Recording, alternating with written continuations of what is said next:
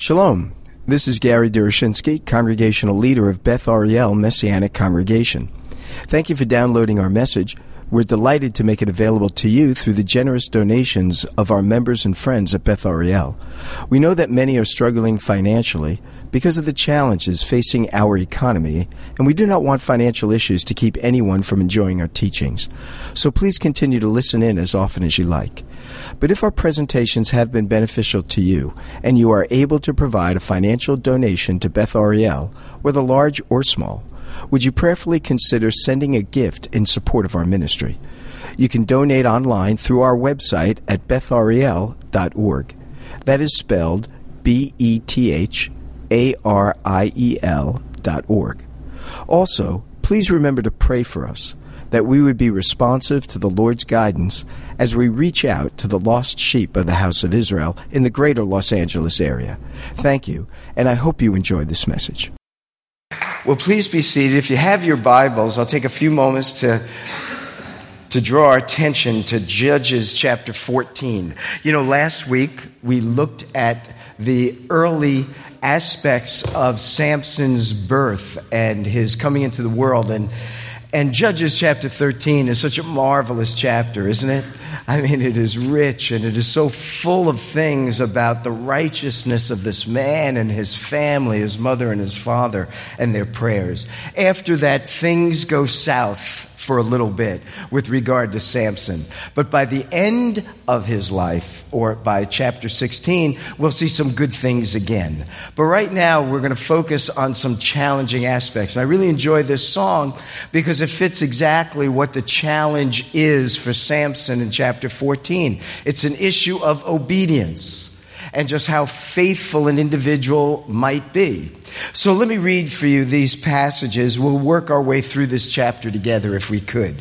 In chapter 14, Samson went down to Timnah. And at Timnah, remember he is from Zorah, or the area in which the Israelites are located. Timnah is getting closer now. It's still Israelite territory, but we're getting closer toward the Philistines. And Samson went down to Timnah, and at Timnah he saw one of the daughters of the Philistines. Then he came up and told his father and mother, "I saw one of the daughters of the Philistines at Timnah. Now get her for me as my wife." But his father and mother said to him, "Is there not a woman among the daughters of your relatives or among all your people that you must go to take a wife from the uncircumcised Philistines?" But Samson said to his father, "Get her for me, for she is right in my eyes."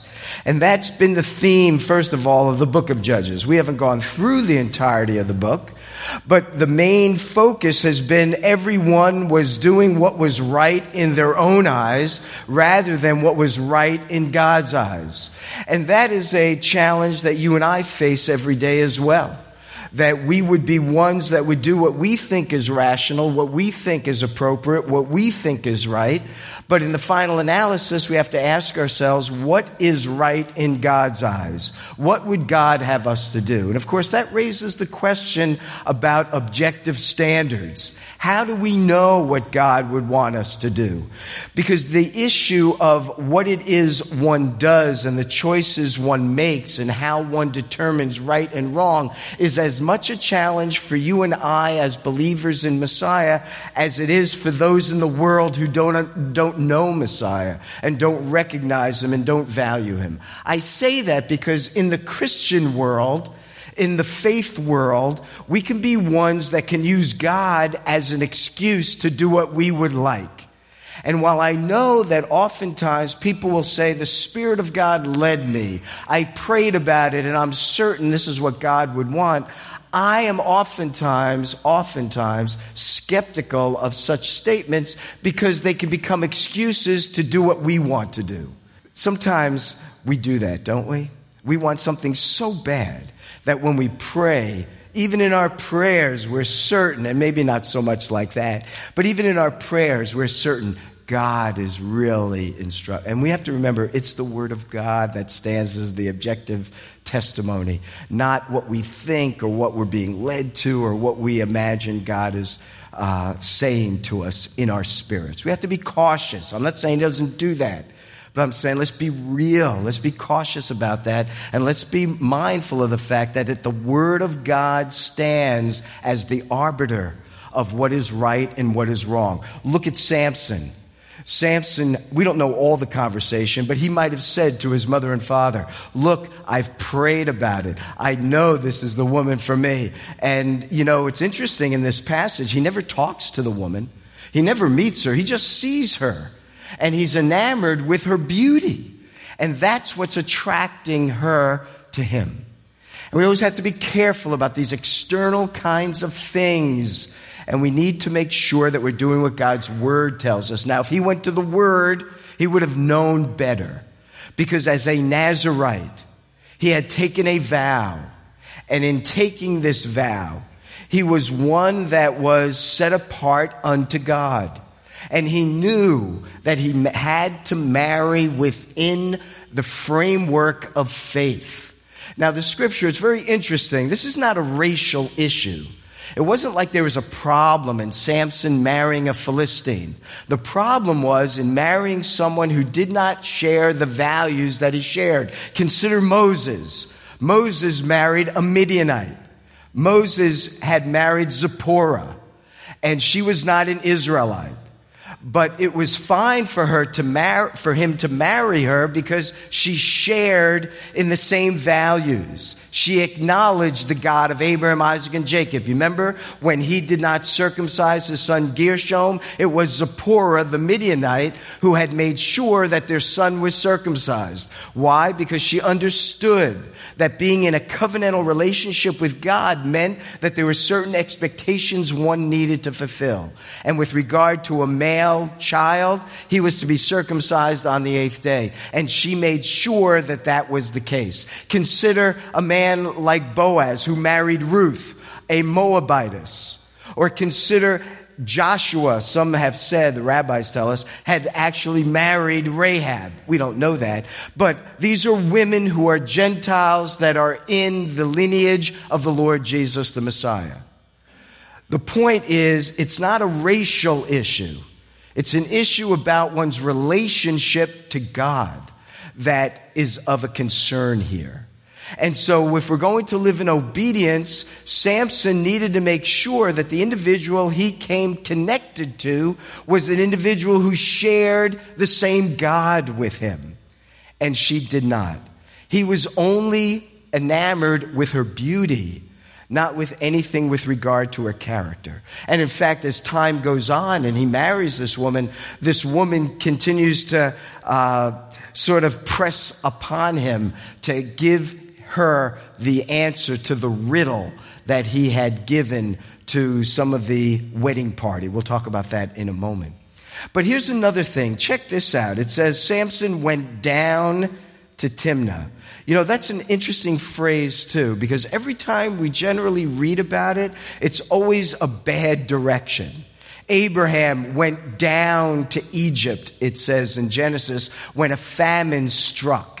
And when he goes down to Egypt, the Pharaoh looked upon Sarah, wanted her as his own bride. And then Abraham lies and says, this is my sister, fearing for his life. But when one goes down, there's always trouble. You look at Jonah. It said that Jonah went down to Joppa, moving from God, running from the Lord. Here, Samson goes down to Timnah. He's running from his obligation to live as a Nazirite and to fulfill his calling as a judge in Israel to deliver his people. Now, check this out. It says that his family, though, are righteous individuals. They're saying, isn't there a woman among the daughters of your relatives or among your people that you must go to the Philistines? Here's an interesting thing, too.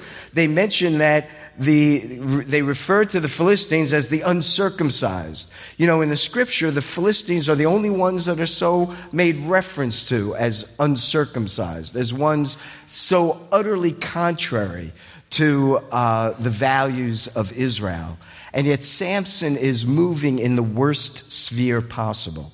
It says in verse 4, his father and mother did not know that it was from the Lord, for he was seeking an opportunity against the Philistines. At that time, the Philistines ruled over Israel. This is one of the most saddest verses in all the book of Judges. That phrase, the Philistines ruled over Israel. They're in Israelite territory, and the Philistines are moving out from the Philistia area, and they're moving into Israel, and the acknowledgement that they are being controlled and ruled by a foreign nation, that the God of Abraham, Isaac, and Jacob is now sort of under the scrutiny of the Philistines and has come under the oversight of the Philistines, that the Philistines would be ruling over God's people. This is why God had raised up a judge, so that they wouldn't be ruling over Israel. But notice that it says that God, and this is the amazing thing about the Lord, and it has to do with his own sovereignty.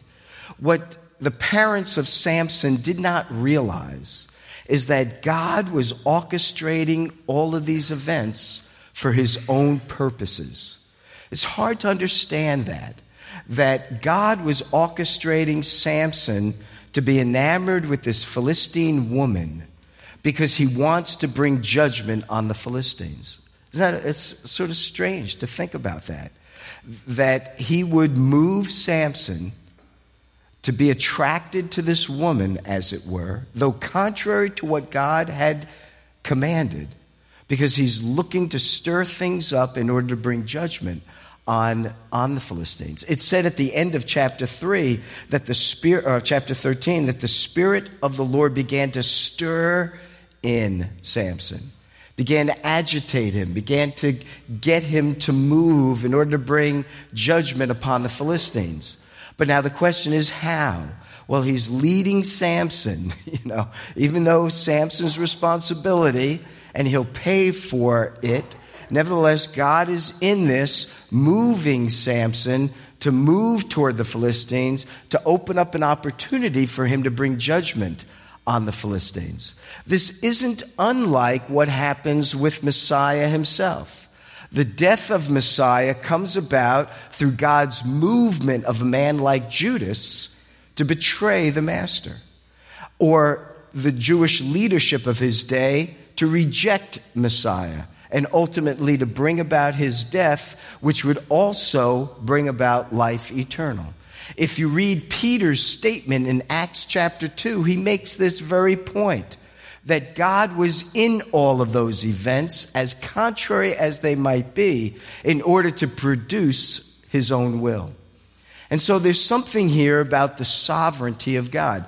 And then it's interesting here, it says that he did this for he was seeking an opportunity against the Philistines. So there's a question, what does the he refer to?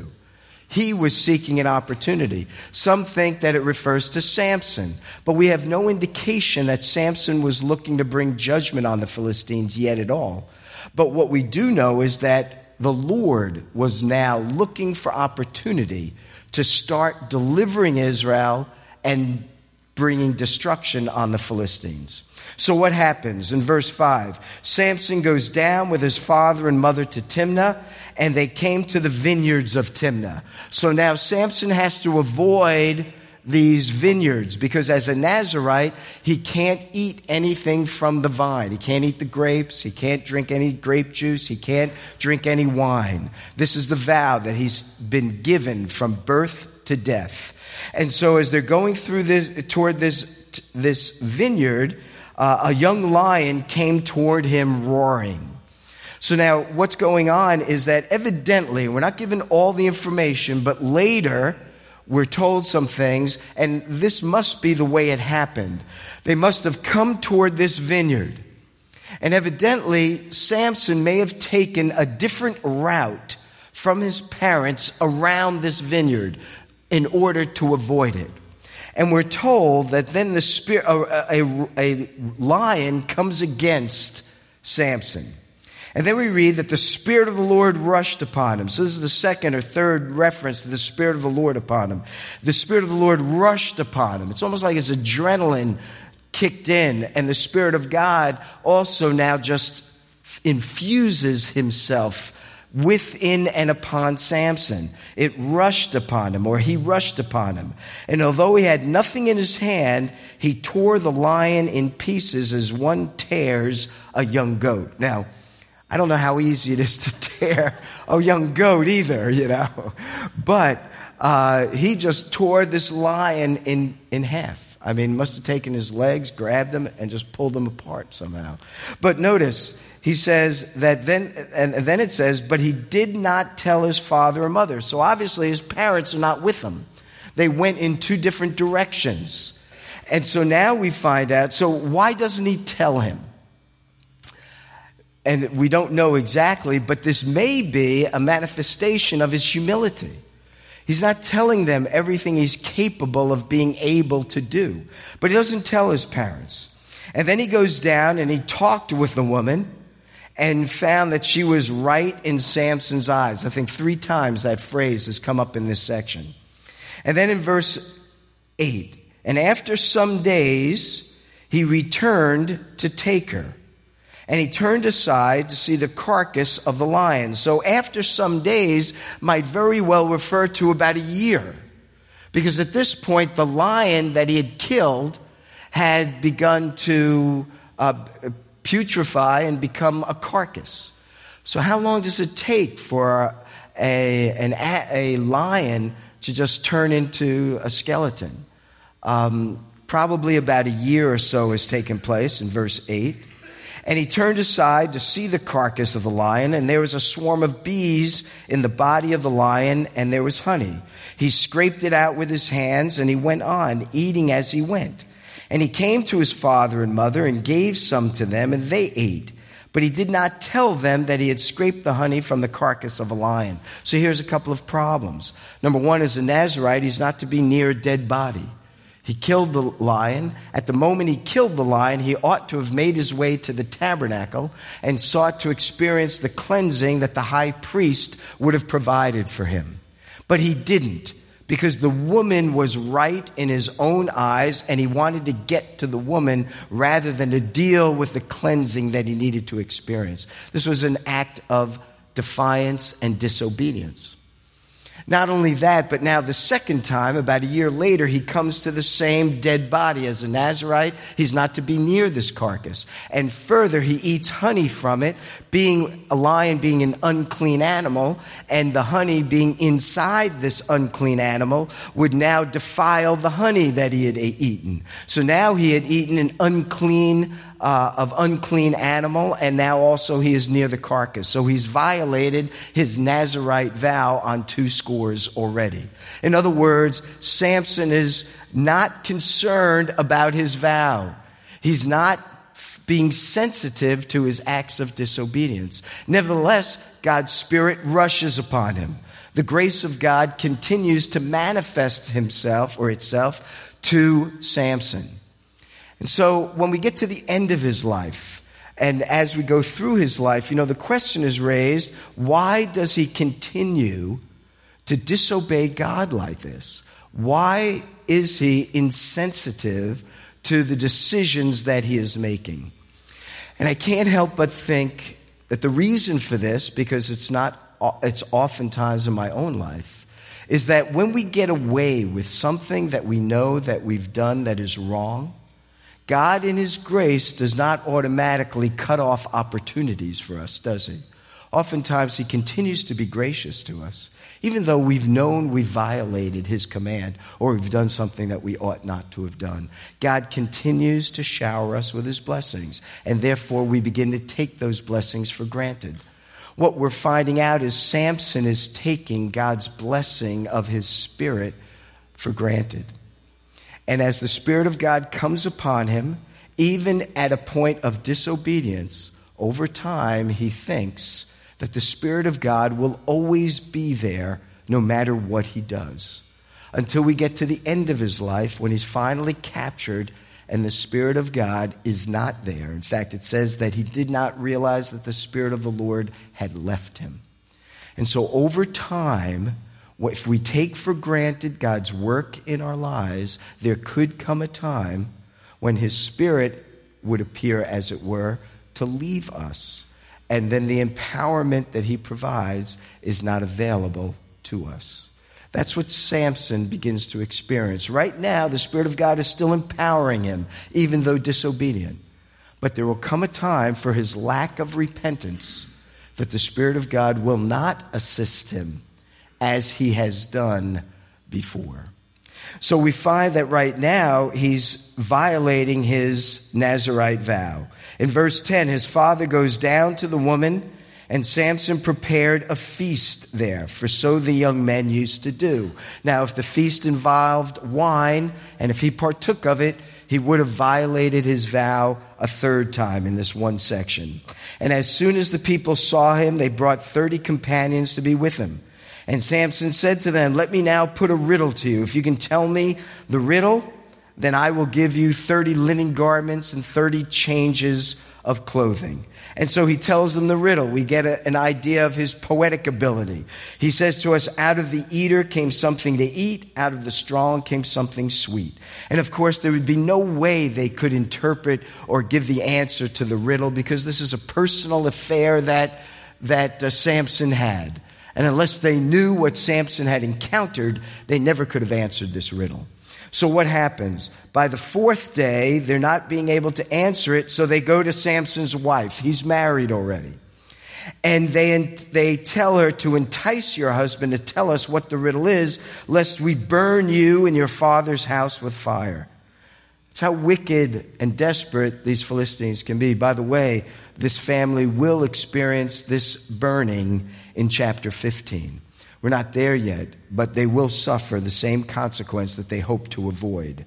But in any case, Samson's wife then weeps over Samson, continues to tell him, "Why don't you tell me the answer to the riddle? If you really loved me, you would tell me." And then finally, he does tell her. She wept, verse 17, before him for 7 days, that their feast lasted. On the seventh day, he told her, because she pressed him hard. And then she told the riddle to her people. And the men of the city said to him on the seventh day before the sun went down, "What is sweeter than honey, and what is stronger than the lion?" Again, he responds with a poem. "If you had not plowed with my heifer, if you had not gone to my wife, you would not have found out my riddle." And again, for the third time, the Spirit of the Lord rushes upon him. He goes down to Ashkelon, which is near the Gaza Strip today, but it's in the territory of the land of Israel. At that time, it was one of the major cities of the Philistines. And he struck down 30 men of the town, took their spoil, gave the garments to those who had told the riddle, and he was angry. And he went back to his father's house. And Samson's wife was given to his companion who had been his best man. It's just terrible things that emerge in the book of Judges. Here he's married to her, but he then leaves his wife, and he won't come back for about a year. In the meantime, because of his anger, he leaves. The one who was to serve as his best man in his wedding is the one who ends up being married to his wife. Samson had no intention of giving up his wife. But the Philistines didn't care about that. They just gave this woman to this Philistine companion who was serving as the best man, you might say, in Samson's wedding. This is going to get Samson pretty angry too. Samson is a man, if we read his story correctly, he's a man that lacks self-discipline. You know, in 1 Corinthians, I think I shared this last week, but if not, in 1 Corinthians, Paul writes these words. He says, "Do you not know that in a race all the runners run, but only one receives the prize? So run that you may obtain it.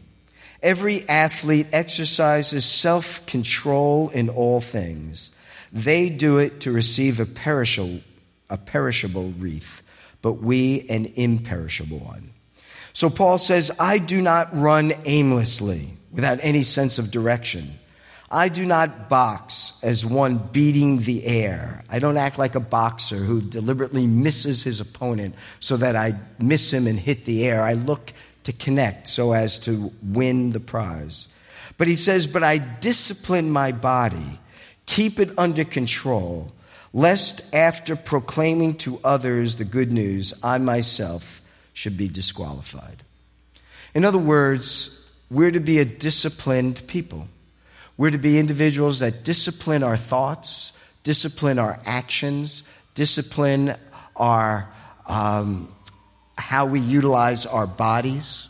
We're to be a disciplined people. Samson illustrates the lack of discipline. He had no control over his senses, so he went to the woman who was beautiful in his eyes. He had no control over his temperament. He was angry and he couldn't control it. He just kills 30 Philistines just like that to take their garments.